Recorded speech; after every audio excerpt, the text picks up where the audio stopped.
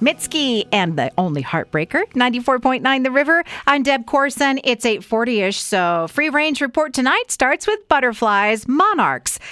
250,000 have been counted at their wintering grounds in California, and these are the ones that come to Idaho for the summer. The year before, there were hardly any, so that's great news, and thank you to Terry McCauley at Idaho Public Television for sending me that article of happiness. The Boise Rocks group on Facebook is having what they call a rock-a-thong this weekend, and I clicked because I wondered if it involved underwear or shoes, but neither.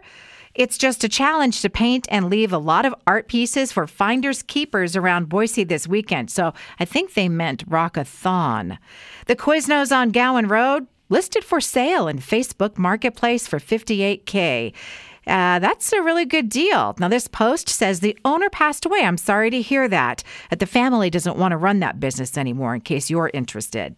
So many pairs of Doc Martens for sale in the marketplace. Very interesting to me that they're popular again, and they are just as expensive as a used pair of shoes, as I remember them being new, like over $100. Clam chowder lovers, I see that clam chowder dip is trending. You use slices of sourdough to scoop it up. That looks really good. And Nickelodeon sent me an email filled with links to free coloring pages. And I was like, okay, Star Trek Prodigy, I know that. JoJo Siwa, I know her. She was just here in Boise in concert. And then coloring pages for that girl, Lele. And there I stop.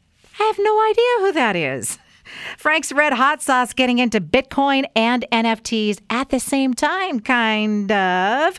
They're asking people to take photos of chicken wing bones and upload them to bonecoin.com. And the person who has the most bone coins will win a Frank's Red Hot NFT and an edible replica, which they're calling the ENFT.